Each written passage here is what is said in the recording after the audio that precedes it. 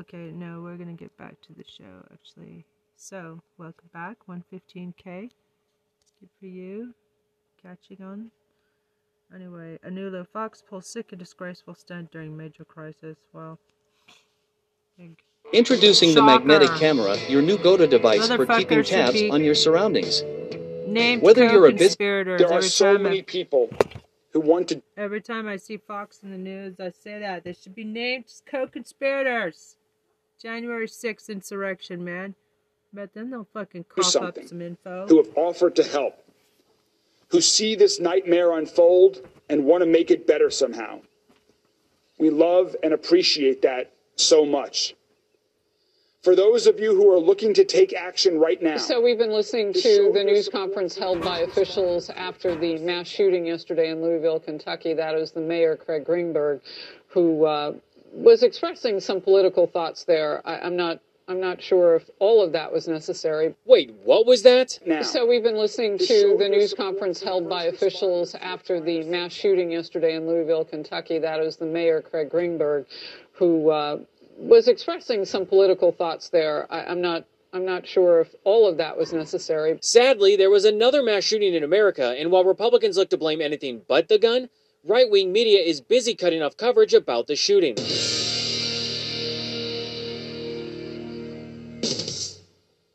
I feel like we're stuck in a perpetual loop where every day we wake up and have to reset the counter to 0 days since mass shooting. At the time of filming this episode, there have been nearly 150 mass shootings so far in 2023, and we just passed 100 days into the year. I know Republicans are all about banning math, so let me just break it down for them. Those numbers are very bad. Republicans love to argue that more guns makes us safer, and if that were actually true, then the United States would be the safest place on earth, but sadly, it's not. Mass shootings are becoming so commonplace that the degree of knowing someone who has been the victim of gun violence shrinks every day. I mean, you don't have to go any further than Kentucky's Democratic Governor Andy Beshear, who lost a close friend and has another friend in the hospital because of the Louisville shooting. I thought she deserved to know, and we're real close, I think, right now to where I made that call hardest. I've been governor during this pandemic.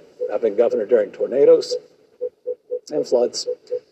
And negative 45-degree wind chills and everything else. And we've lost a lot of people during those, but calling your friend's wife, who is also your friend, to tell her that her husband is gone is amongst the hardest things I have ever done. But at the same time, she deserved to know. And just a couple weeks ago, a survivor of the Highland Park mass shooting in 2022 was on vacation in Nashville, where another mass shooting was taking place at the Covenant Elementary School. Aren't you guys tired of being here and having to cover all of these mass shootings? I'm from Highland Park, Illinois. My son and I survived a mass shooting over the summer. I am in Tennessee on a family vacation with my son, visiting my sister-in-law. I have been lobbying in D.C. since we survived a mass shooting in July. I have met with over 130 lawmakers. How is this still happening? How are our children still dying, and why are we failing them?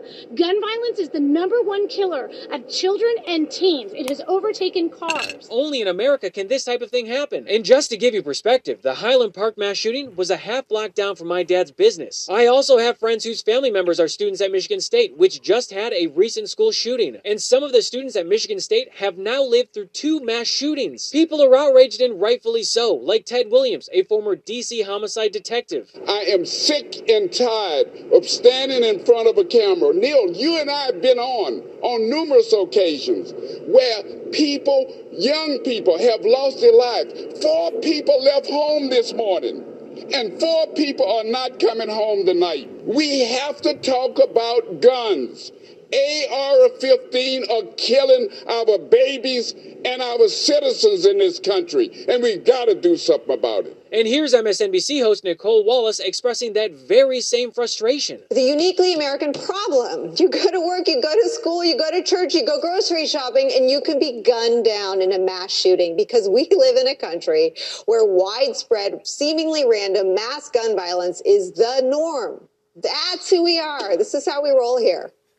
It's a horrifically long list. But as we know, the pro-life Christian Republican Party won't lift a fucking finger to save innocent lives. Republican Representative Tim Burchett literally said that in response to the Covenant School mass shooting that happened in his home state of Tennessee. It's a horrible, horrible situation. And We're not going to fix it. I mean, the most that Republicans will do is try to expel any lawmakers who speak out against gun violence, like they did with the Tennessee 3. And boy, did that backfire. But remind me again who the fascists are in America? So, as mass shootings continue to rise, Republicans will just send thoughts and prayers as they turn a blind eye to accept another check from the NRA. And Kentucky Representative Morgan McGarvey has something to say about those thoughts and prayers. I am a person of faith. I was raised in the church. We've raised our kids in the church. Please, if you are a person of faith and you want to give us your thoughts and your prayers, we want them and we need them. Our community is hurting.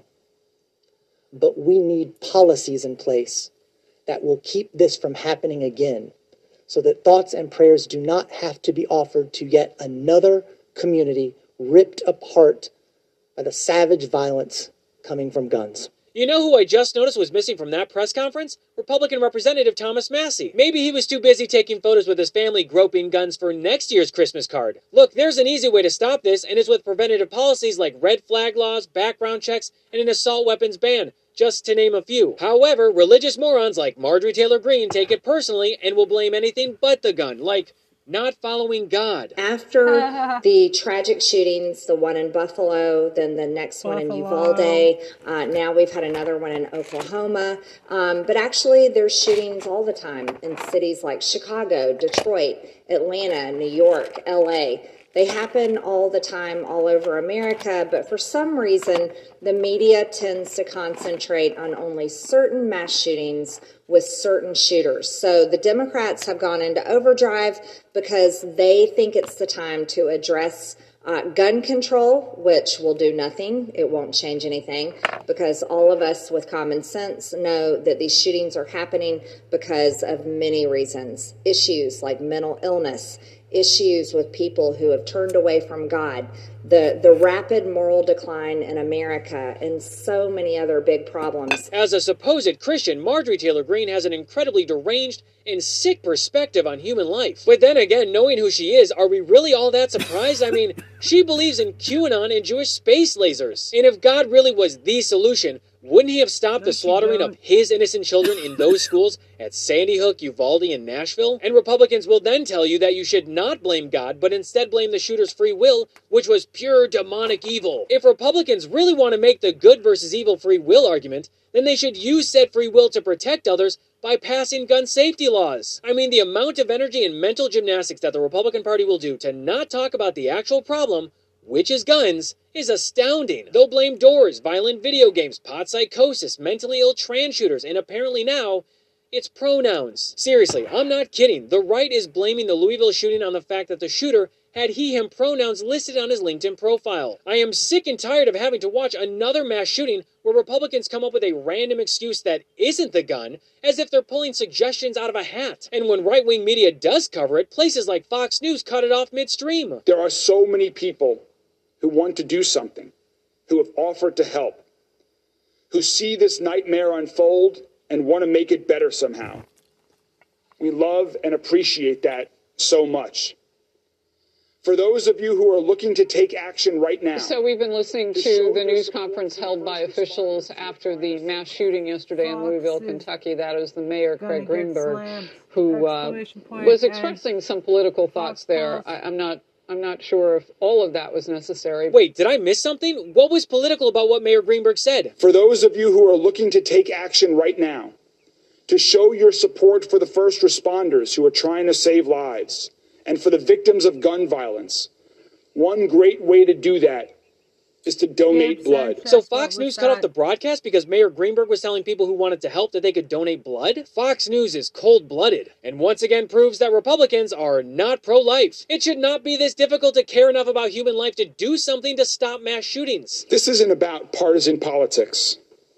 This is about life and death. This is about preventing tragedies. And I think Representative McGarvey said it best. People's lives aren't political.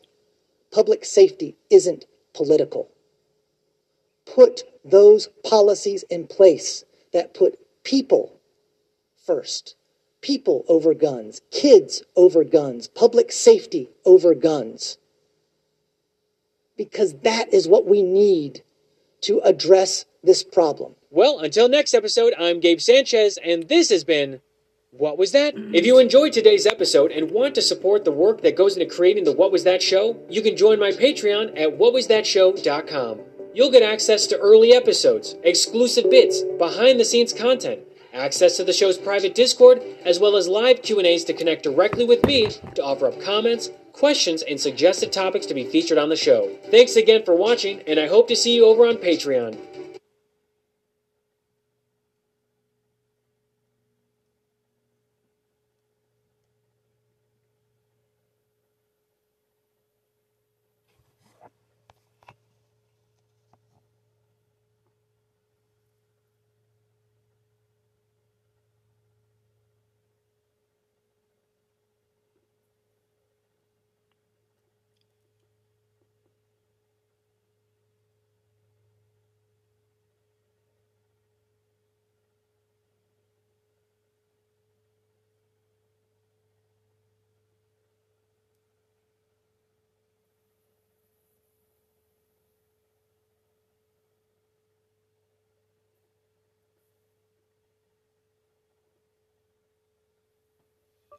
I offered Ben Marcellus $50 to file a motion to make Diaper Don, vexatious litigant.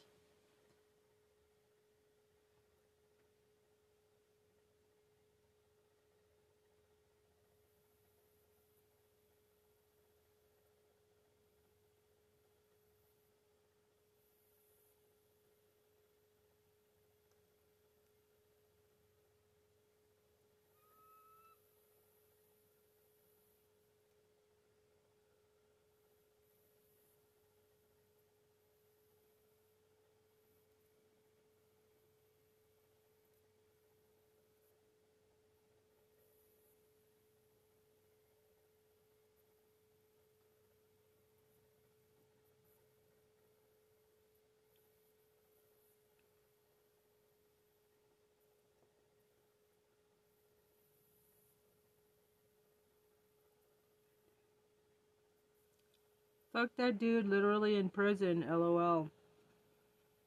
I hope he asks his cellmate for some mayonnaise. Smiley face.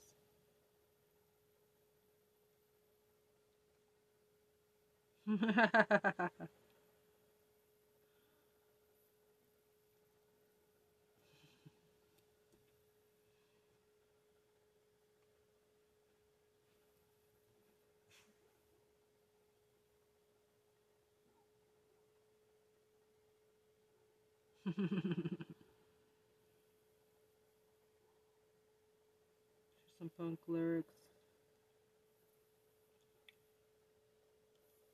Here are some hashtag punk, hashtag lyrics.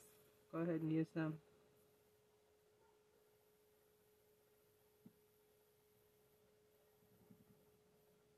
Steal them, man.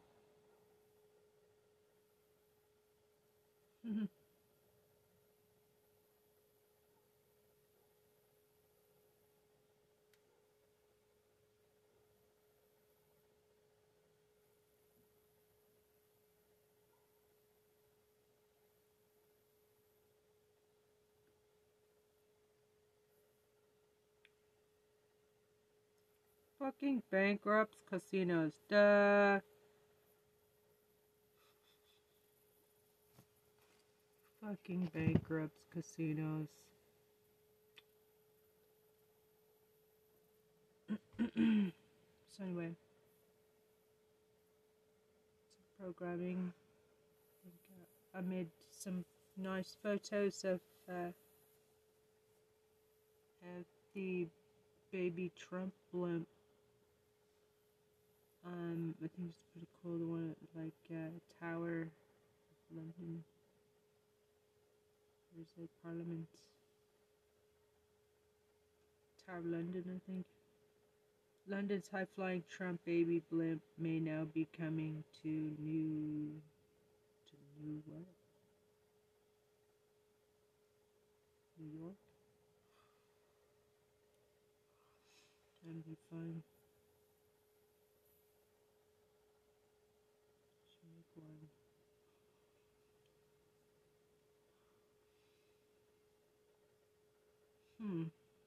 That's not a bad idea.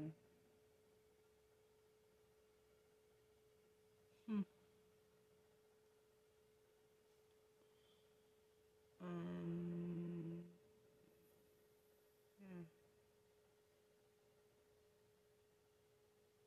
Just thinking about how to do that.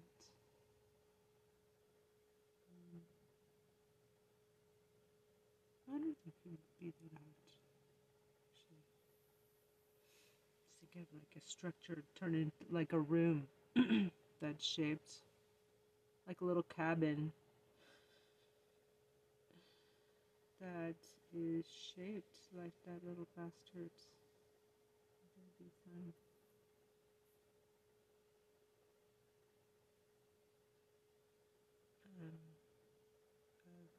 Trump baby blood.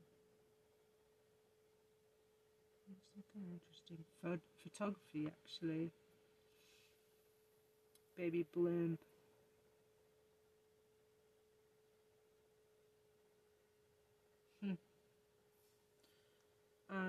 So I program that for 3 in the morning.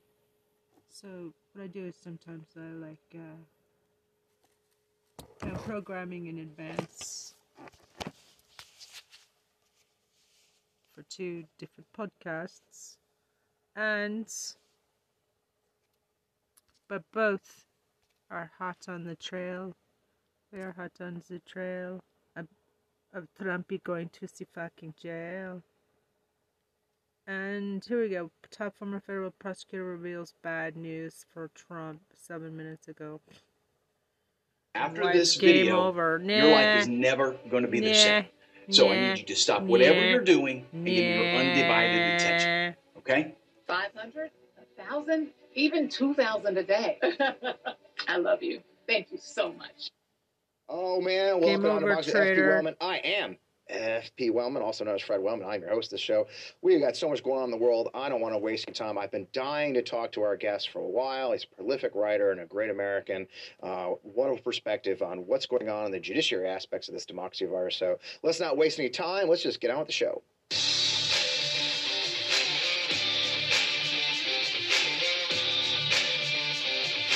State of our Union. What is this? Meidastouch on Democracy podcast. Welcome. I already said it once. I'm going to say it again. I am Fred Wellman, your host of On Democracy with FP Wellman. This is the place to be. Thank you so much for being here. There's always so much going on in the world of politics. For the last few weeks, it's been clear that the battle's moved to the courts in just every possible way. I mean, from Trump's indictment to Clarence Thomas's ridiculous corruption to the bizarre abortion pill ruling in Texas, the judiciary has taken center stage in this discussion right now. And I just really wanted to have a conversation with somebody who knows that. So I want to have a guest who knows this stuff backwards and forwards. And so I'm thrilled to welcome my friend Dennis Africa to the show. Dennis is a former federal prosecutor. He's argued and won cases in the Supreme Court of the United States and California as chief assistant city attorney in San Francisco in the era before Obergefell and versus Hodges. Dennis successfully defended suits brought by Pat Roberts' Legal Foundation and United Airlines, challenging the San Francisco's groundbreaking Equal Benefits Ordinance, which was a forebear of so much of what we're dealing with today, a non-discriminatory law assuring workers and domestic partners the same employment benefits as those that were afforded to straight employees who were married. I don't know. For his work, he was named California Lawyer Magazine named him the top California lawyer, graduate of Amherst College, Harvard Law. All right. And was a Wasserstein Public Interest Fellow at Harvard. There's a great bio. Dennis, welcome to the show, man. Thanks for tuning in from California. I know it's early there. I appreciate your time. Game over. Honored to be here, Fred. Thank you so much for asking me. It's great. So I'm so glad you're able to join us. I can't thank you enough for the work you do. I've been so blessed to be on your email list, to see your post you put out. You're a prolific writer. I start every episode, as I mentioned before we talked, but how a guest got here. Your bio touches on your long experience, work on defending equal rights for all Americans, and you're still on the pages, literally every publication imaginable. I mean, let's see, I think I've seen it. You'll laugh, Dennis. Today I opened my Facebook, and the Facebook news feed was your Hill piece about the abortion ruling going for the Supreme Court. And I opened the Bulwark, and your piece on the Jim Jordan shit show was in there. So literally, it couldn't be a better timing to be in the show. Then you're being published everywhere. But in all of that, your bio touches a little bit. How did you get to this moment where you're on the front lines yourself in your own way, fighting this battle for our democracy? Fred, I said clown show. Sorry about that. I may have edited that myself. Hey, look, you know, tough but fair. I'm a very proper guy, Fred. Well, you're a lawyer. Freaking lawyer. I'll just get a little personal here, Fred. Please. I'm an old guy, born in 1947, and I'm a Jew. The Holocaust is in my blood. Yeah.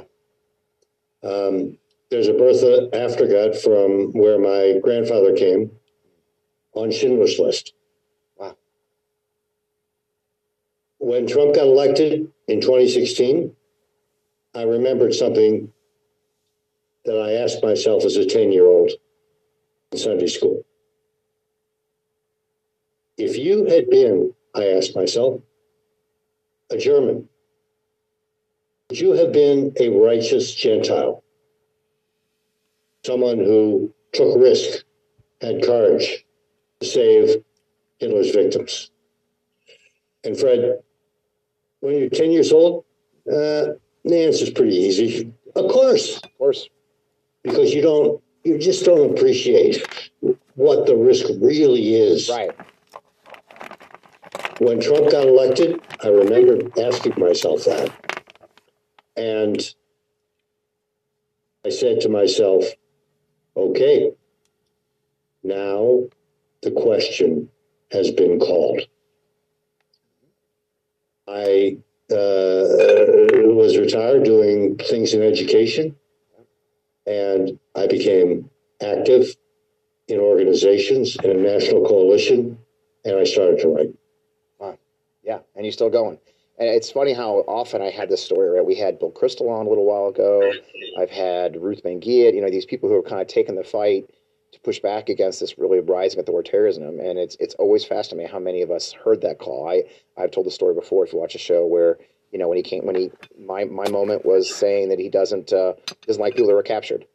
You know, it's like, well, okay, you know, and so there's just these moments. Well, you know, and you're still in the fight, and I love reading your stuff. I mean, you are my must read. I'm not gonna lie to you as far as understanding what's going on in these judicial processes.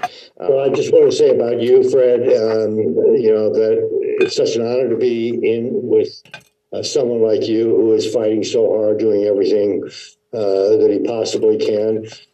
Everybody can do a little bit. It doesn't take a lot from everybody. But people like you, Fred, and Bill Kristol and Ruth, people who understand and see what's going to happen. It wasn't hard to see in 2016 what was going to happen, and it's all unfolding day by day now. Yep, exactly. And there's so many aspects to it. And as we said, I'll just actually start with my last question on the long list. I mean, let's start with the bigger picture of the judiciary. You know, that one of the themes I talk about on this show a lot is the institutions, the threats to our institutions, and how in many ways our institutions have failed us in this modern battle, how they were simply not prepared for this moment. I think we got very comfortable. The checks and balances that we were all so proud of and raised on aren't meeting the moment. I had Soledad O'Brien on a month or so ago to talk about how the media is not doing their part. Katie Fang and I brought the topic up on the media as well. Of course, Katie straddles both her worlds. She's a media personality and she's a lawyer, right? How do you see? I mean, you're watching. You're a long time. You've litigated before the Supreme Court of the United States. Is our judiciary failing us? I guess I should ask Dennis very directly. Has the judiciary failed us, and is it going to meet this moment? I mean, I think really your piece that we were going to talk about later in my conversation about the abortion pill ruling going before the Supreme Court, you literally wrote that this is a test, right? The law is clear, but you yourself, who's a lifetime attorney, is saying, I'm not sure they'll follow the law anymore, right? I mean, that's a scary moment. So is the judiciary doing their part, or should we be worried? Yeah, we'll get rid of them. Yeah. Yes. Right. Yes. Fred, first, I just want to say I'm just honored that you asked me, and then you list the people who have been before me, and I think, my gosh, what extraordinary company to be in. So thank you. You're welcome. You know, one of my favorite memes to keep in mind, Fred, is the Stockdale paradox. Do you know the Stockdale paradox? Yeah, tell me more. Okay. Jim Collins in Good to Great tells the story of Admiral Stockdale. Stockdale was at the Hanoi Hilton, in the Hanoi Hilton with your hero, McCain. Yep. And later on, you know, his politics you might have quibbled with. He was the vice presidential candidate for Ross Perot. Yep, I remember well. But back at the Hanoi Hilton, here's what he attributed his success to: a paradox. The paradox is face the brutal facts, unwavering faith. Face the brutal facts, keep unwavering faith. He tells the story of his shipmates, also carried, or pilot mates, also in the Hanoi Hilton, who had faith, but they didn't face the brutal facts. They would say, Fred, we're getting out of Thanksgiving. Right. Oops. Christmas. Right. Oops. New Year's. Oops.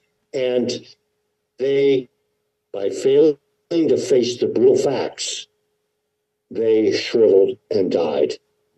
Whereas he said, I have no goddamn idea when I am getting out.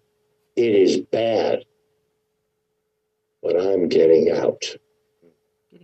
Face the brutal facts, keep the faith. The brutal facts on the judiciary, I don't need to tell you, a 6-person majority on the Supreme Court, some of whom, more than others, are simply bent on their ideological imperatives. Right. And some of them, like Clarence Thomas, I think, are accountable, hold themselves accountable to their peer group. Harlan Crow, the billionaire who takes them on $500,000 trips, and the Federalist Society. Yep. And I suspect, like all human beings, what are my peers going to think if I rule this way or that way? And then there's their ideological imperatives. And then it's not just them, it's judges like Matthew Kaczmarek, appointed by Trump, who issued this abortion pill ruling abomination, which has nothing to do with the law whatsoever. Or science. Yes. A judge second-guessing scientists, that's a red flag. That's a well-trod path among these ideologues. Or Eileen Cannon, another Trump appointee. She was the judge who got overruled by the 11th Circuit. She said Trump gets a special master, and that was ended a few months later. Yep. But you have to keep the faith, because that 11th Circuit, those judges included Trump-appointed judges, very conservative judges, and they overruled her. There are exceptions in the appellate courts, of course, but 60 courts across the country, state and federal, ruled against Trump in the aftermath of the 2020 election. Yeah. The judiciary has held strongly, but faced the brutal facts about what happens if Trump is elected next. Yeah. And I just want to say one other thing that I always have in mind as I write about the judiciary.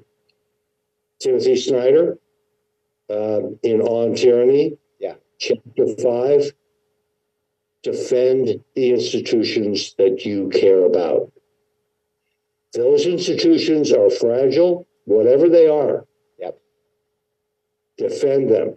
They need people's support to stand. Yep, and that's why I turn to you. I think that's exactly, and that's kind of what we were saying. You really answered my last question, right? It's like, what can we do? How do we fight back? How do we maintain our, the battle for average Americans?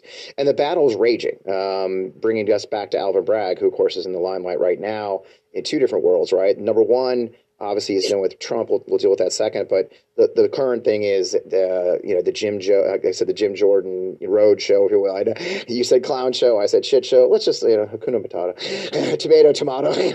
But Jordan, of course, is his antics have started immediately as soon as the indictment came down. Actually, before threatening, they've sent out a subpoena to a former prosecutor in that office. Alvin Bragg turned around and sued him. I was joking on Twitter yesterday that in a battle of the wits between Jim Jordan and Alvin Bragg, I'm not sure if there's any, I'm not too concerned. But having said that, what is the danger here where a congressional committee head, the Judiciary Committee head, is directly involving himself in a criminal prosecution at a state level, frankly? For those of us who don't understand just how unusual, is this truly as unusual as we think it is, and where do you think this will go? It's extraordinarily unusual.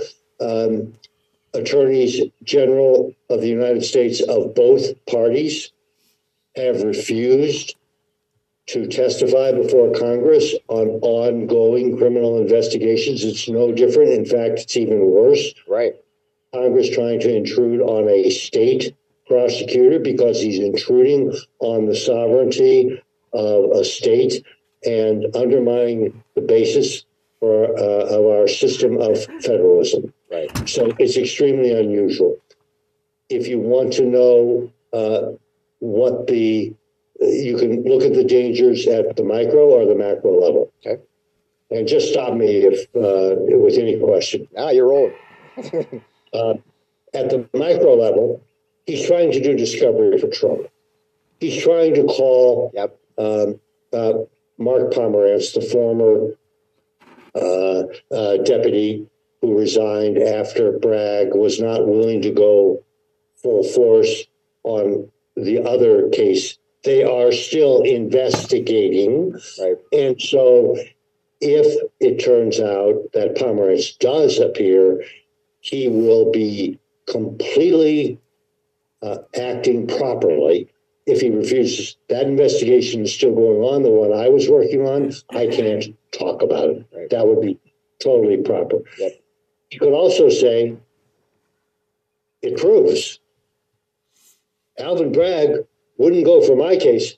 I think we had Trump dead to rights. Yeah. I think we could prove him guilty. But Alvin Bragg wasn't convinced.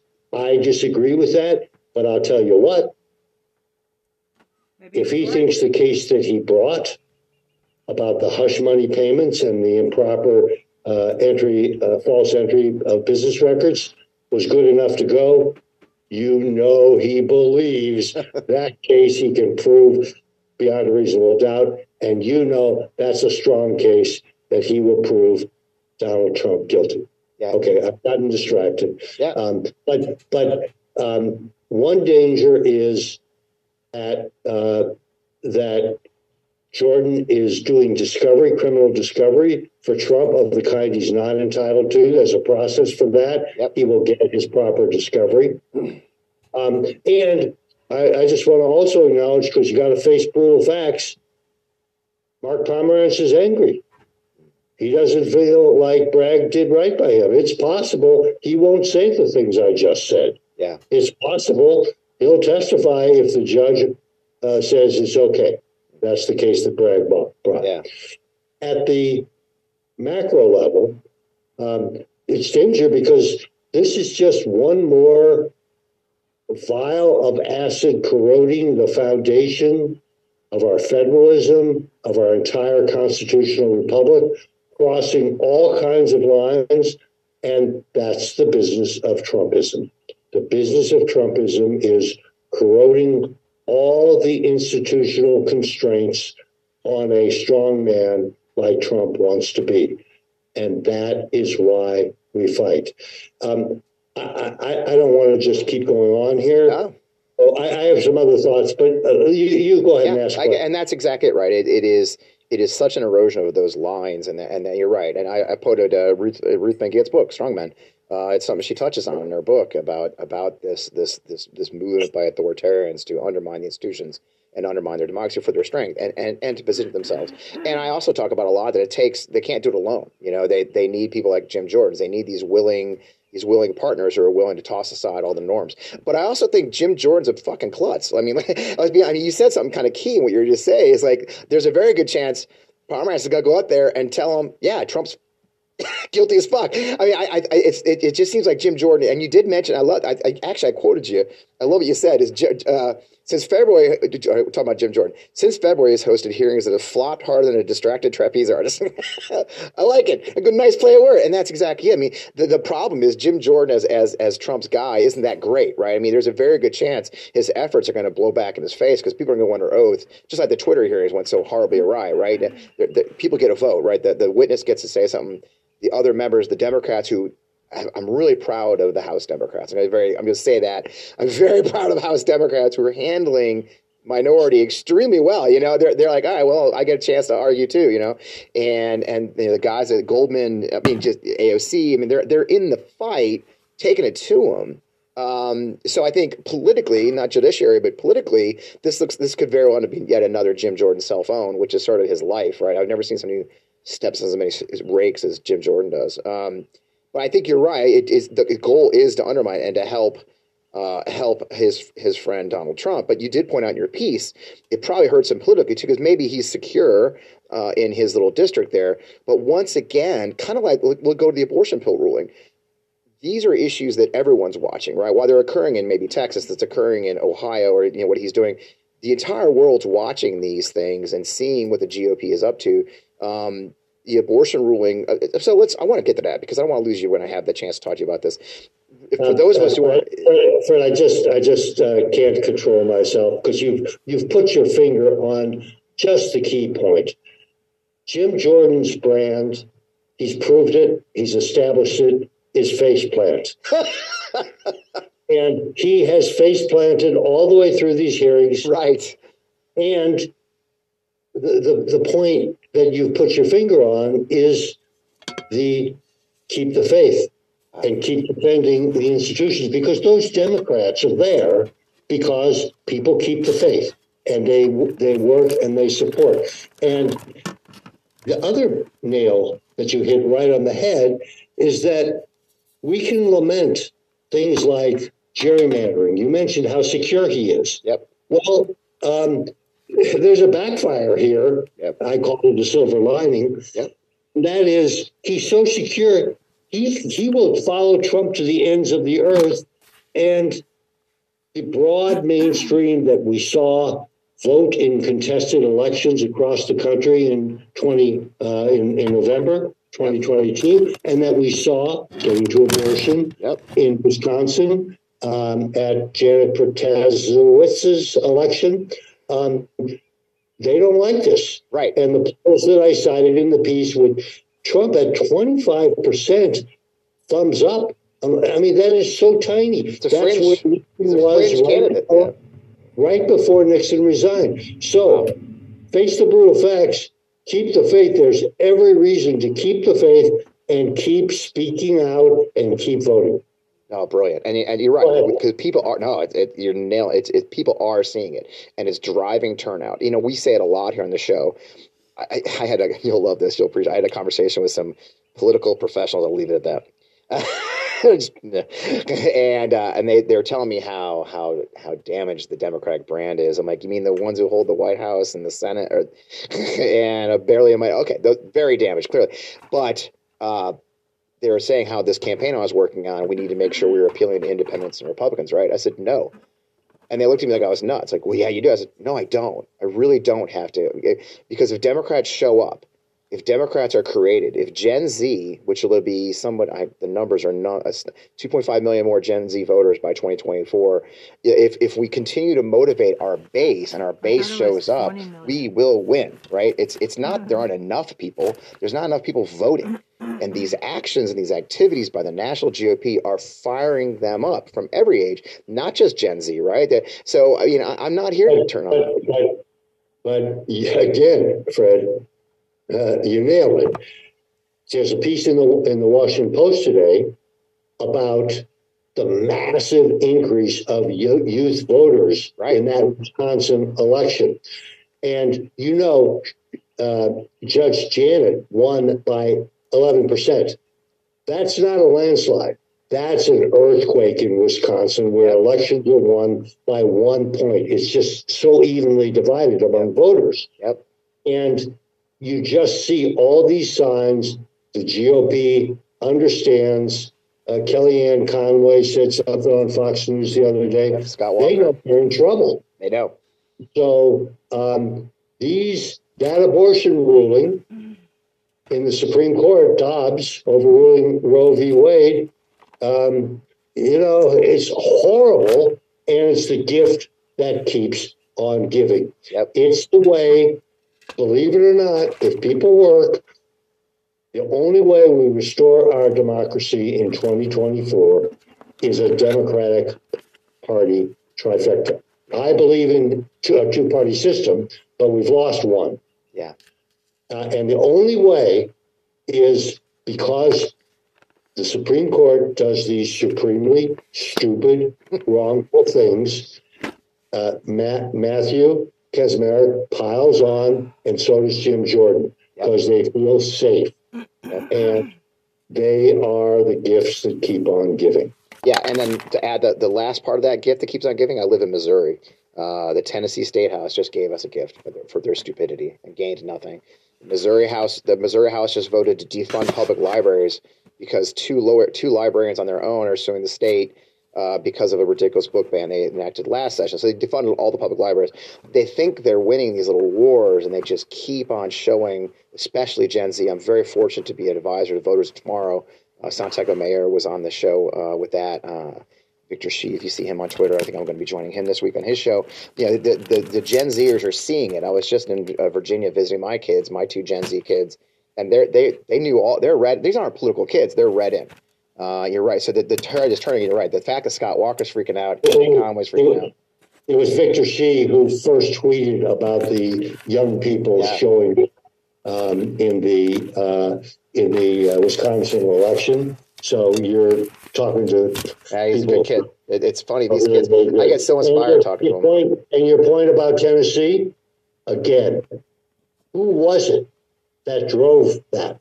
The young people who are finally saying enough. And that drove the Republicans crazy. Yep.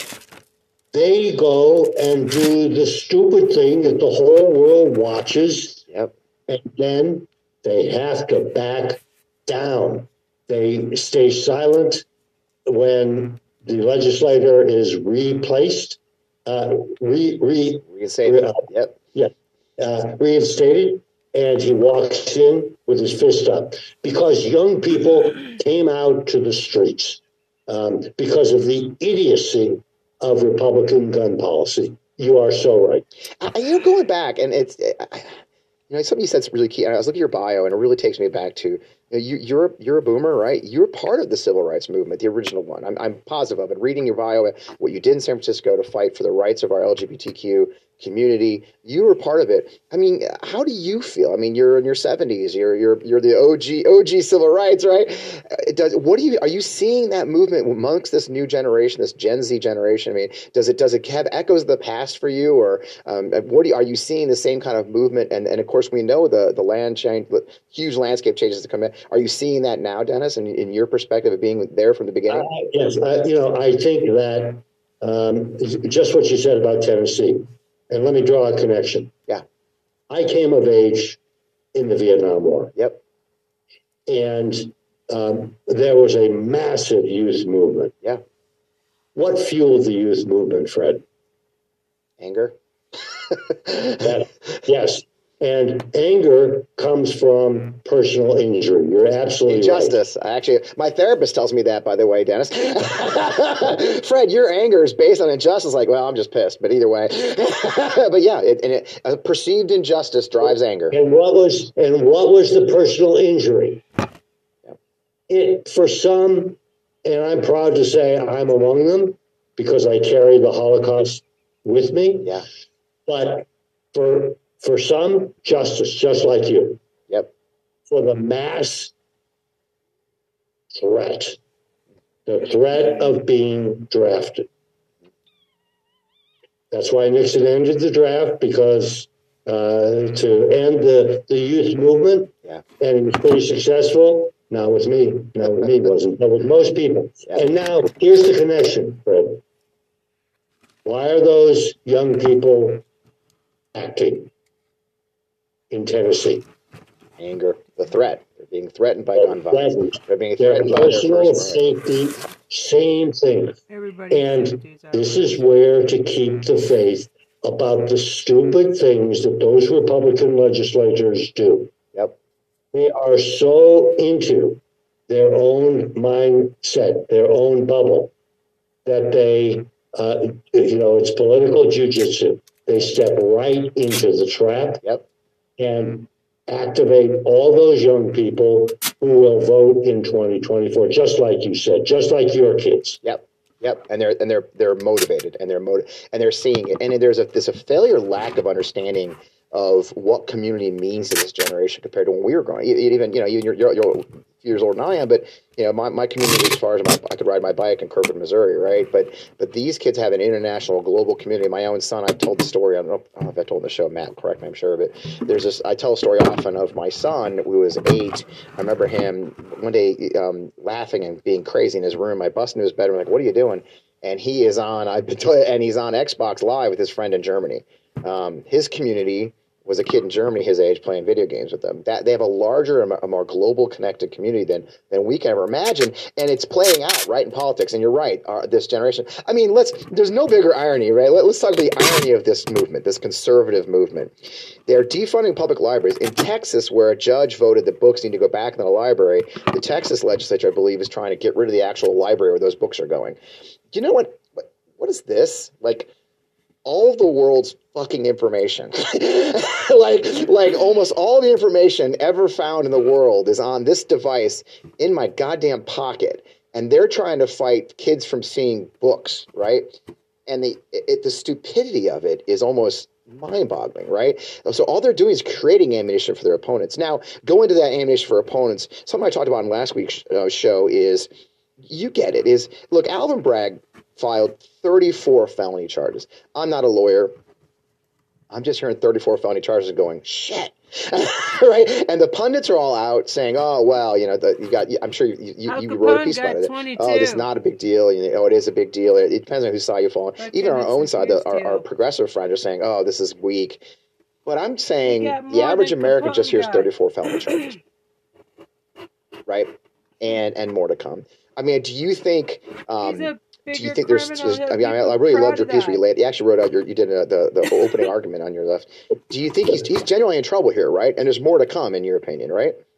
I totally believe so, because first of all, thank you for referring to the opening argument. That was one of my favorites. I love that piece. That was one of my favorites you've written.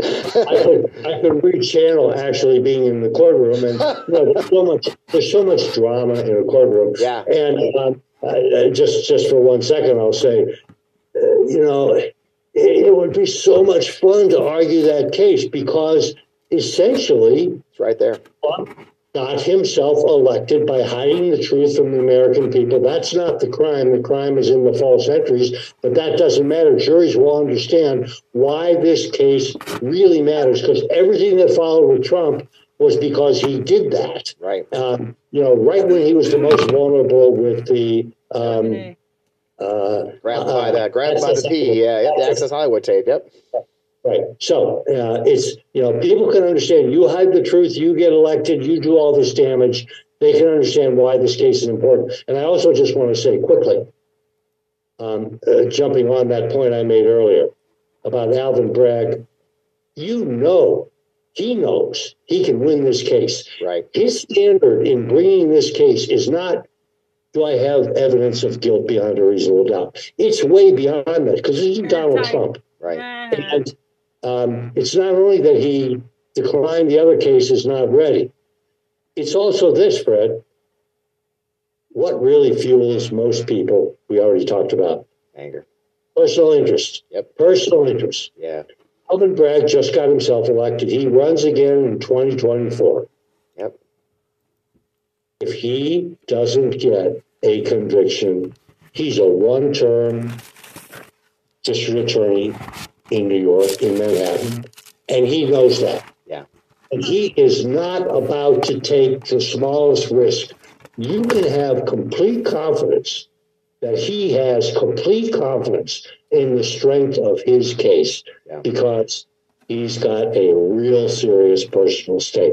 What was your question? I got distracted. No, you just nailed it, actually. No, we're good, thanks. Katie Fang was on the night before the indictment. Katie Fang was on MSNBC. I'm a huge Katie fan. I guess she was on the show. Katie described the situation that Donald Trump's facing as essentially a three-stage rocket, is what she likes to use, right? Stage one gets you off the ground. We're in flight, if you will. That's Alvin Bragg, right? Stage two is a little bit more powerful. It's got to get you out of orbit, right? And that's going to be Fani Willis down in Fulton County, and then of course stage three up gets you to orbit. That's gonna be Jack Smith, right? I kind of love that, and I love that picture, and it makes sense. Do you see stage two kicking in soon? I mean, we're off the ground. Where do you see stage two right now? We don't know. Those two boosters, those two rocket boosters are interchangeable, right? Okay, because number two maybe Jack Smith, Mar-a-Lago. It seems to be moving fast, doesn't it? I mean, we're seeing a lot of movement. I mean, this guy is moving at warp speed. Yeah. It was such a tragedy for America that Merrick Garland decided to go broad rather than go deep. What I mean by that is usually prosecutors in big cases have to make a choice. Merrick Garland decided it was better for America if he prosecute every single one of the insurrectionists participated that he could find. Right. And don't minimize the importance of that. Yeah. One reason we haven't seen demonstrations, I believe, about Trump's indictment is that people are going to prison for a long time. This retired fire person just got 4 years in prison. Yep. That's for participating and using a fire extinguisher on cops. Yep. That's serious. We have all these 4 years. We have 2 or 3 now cases of convictions of Proud Boys, not Proud Boys, of Oath Keepers. Proud Boys are about to come. Yep. So those are deterrents. That's what prosecution does. Right. But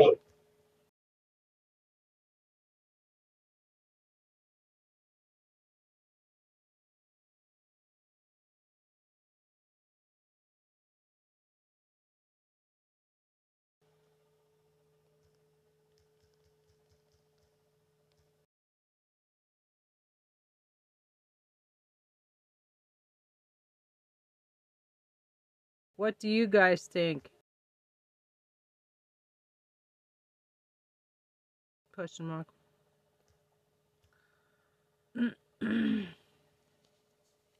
Garland chose to go wide rather than deep. I said the insurrectionist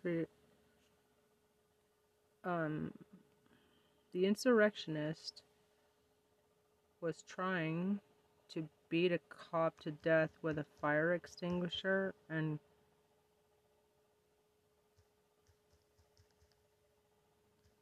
God.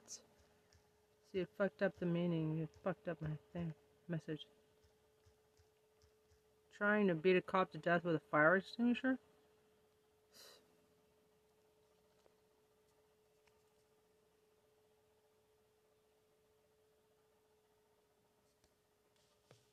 And here's Trump getting hoisted on his own petard, Fred.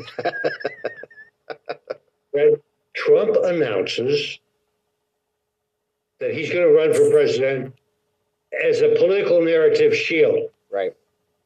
Hey, they're just going after me because I'm running for president. Right. What did that get him? Jack Smith.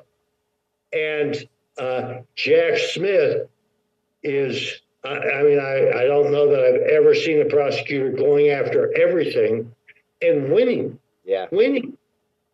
I'm not getting tired of it, Fred. I'm not getting tired. But that case is close to ready. He's got the lawyers. He's had the lawyers in front. And it's easy to confuse what's going on because he had Stephen Miller. He had Stephen Miller testify. But that's not likely about Mar-a-Lago. No. The Mar-a-Lago case is tight.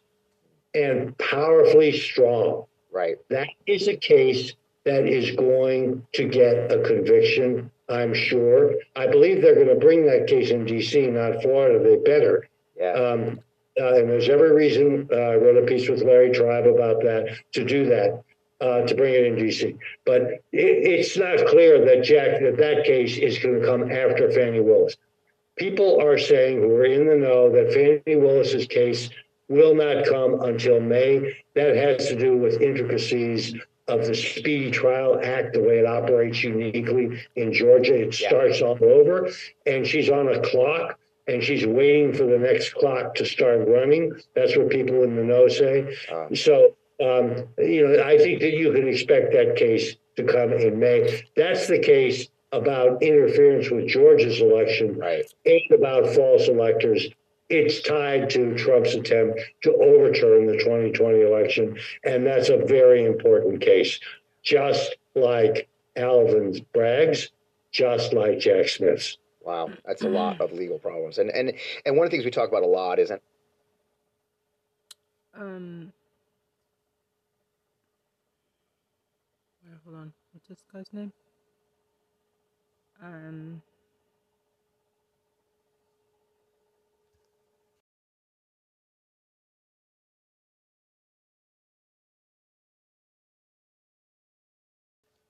Indict Trump in May,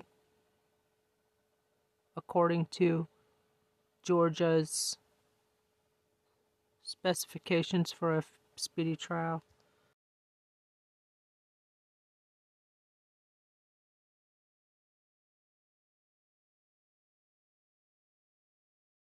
Face and win.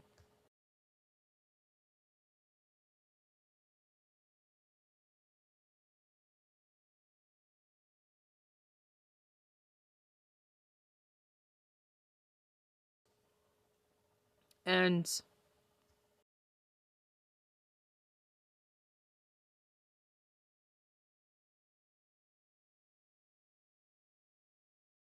everybody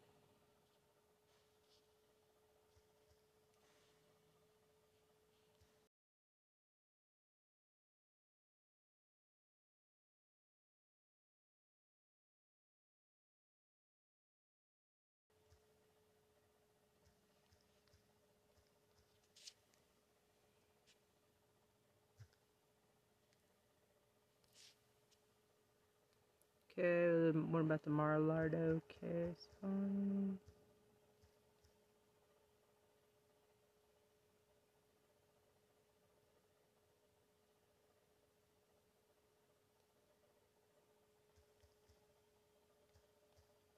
He should be disqualified immediately. I think that would hurt him more than anything, I think. And then he would have to take all his crimes seriously.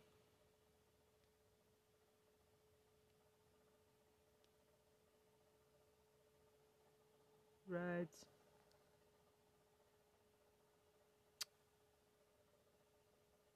What do you know?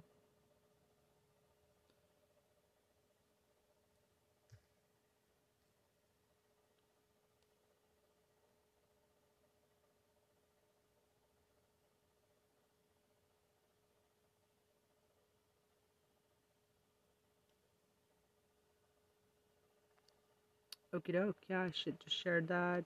And I use, I won't mention who they are, but I have family members who are in their 80s, actually, and they're lifelong Republicans. But they're, quote, they're normie Republicans. They liked Trump for a while, but one of the things we did with the Lincoln Project, and I've mentioned it last week on the show, is we targeted 3 to 4% of people who voted for Trump, Republicans, the normie Republicans.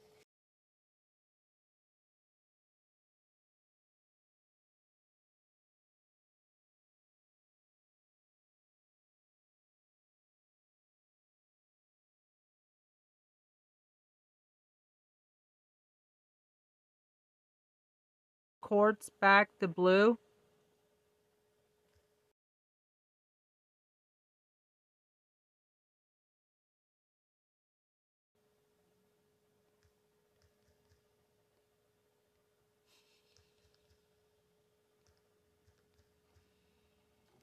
Like you, and peeled them off. And that's, in the end, that's where he lost that margin, the general election, was that margin. I don't see them coming back when you hear 34 felony charges, the Mar-a-Lago stealing of documents, because the facts are brutal. And you said it, you circling back what you said a little while ago, right? 25% national approval. Object. His polls are plummeting, right? Yeah, and Fred, all the hand wringers, right, saying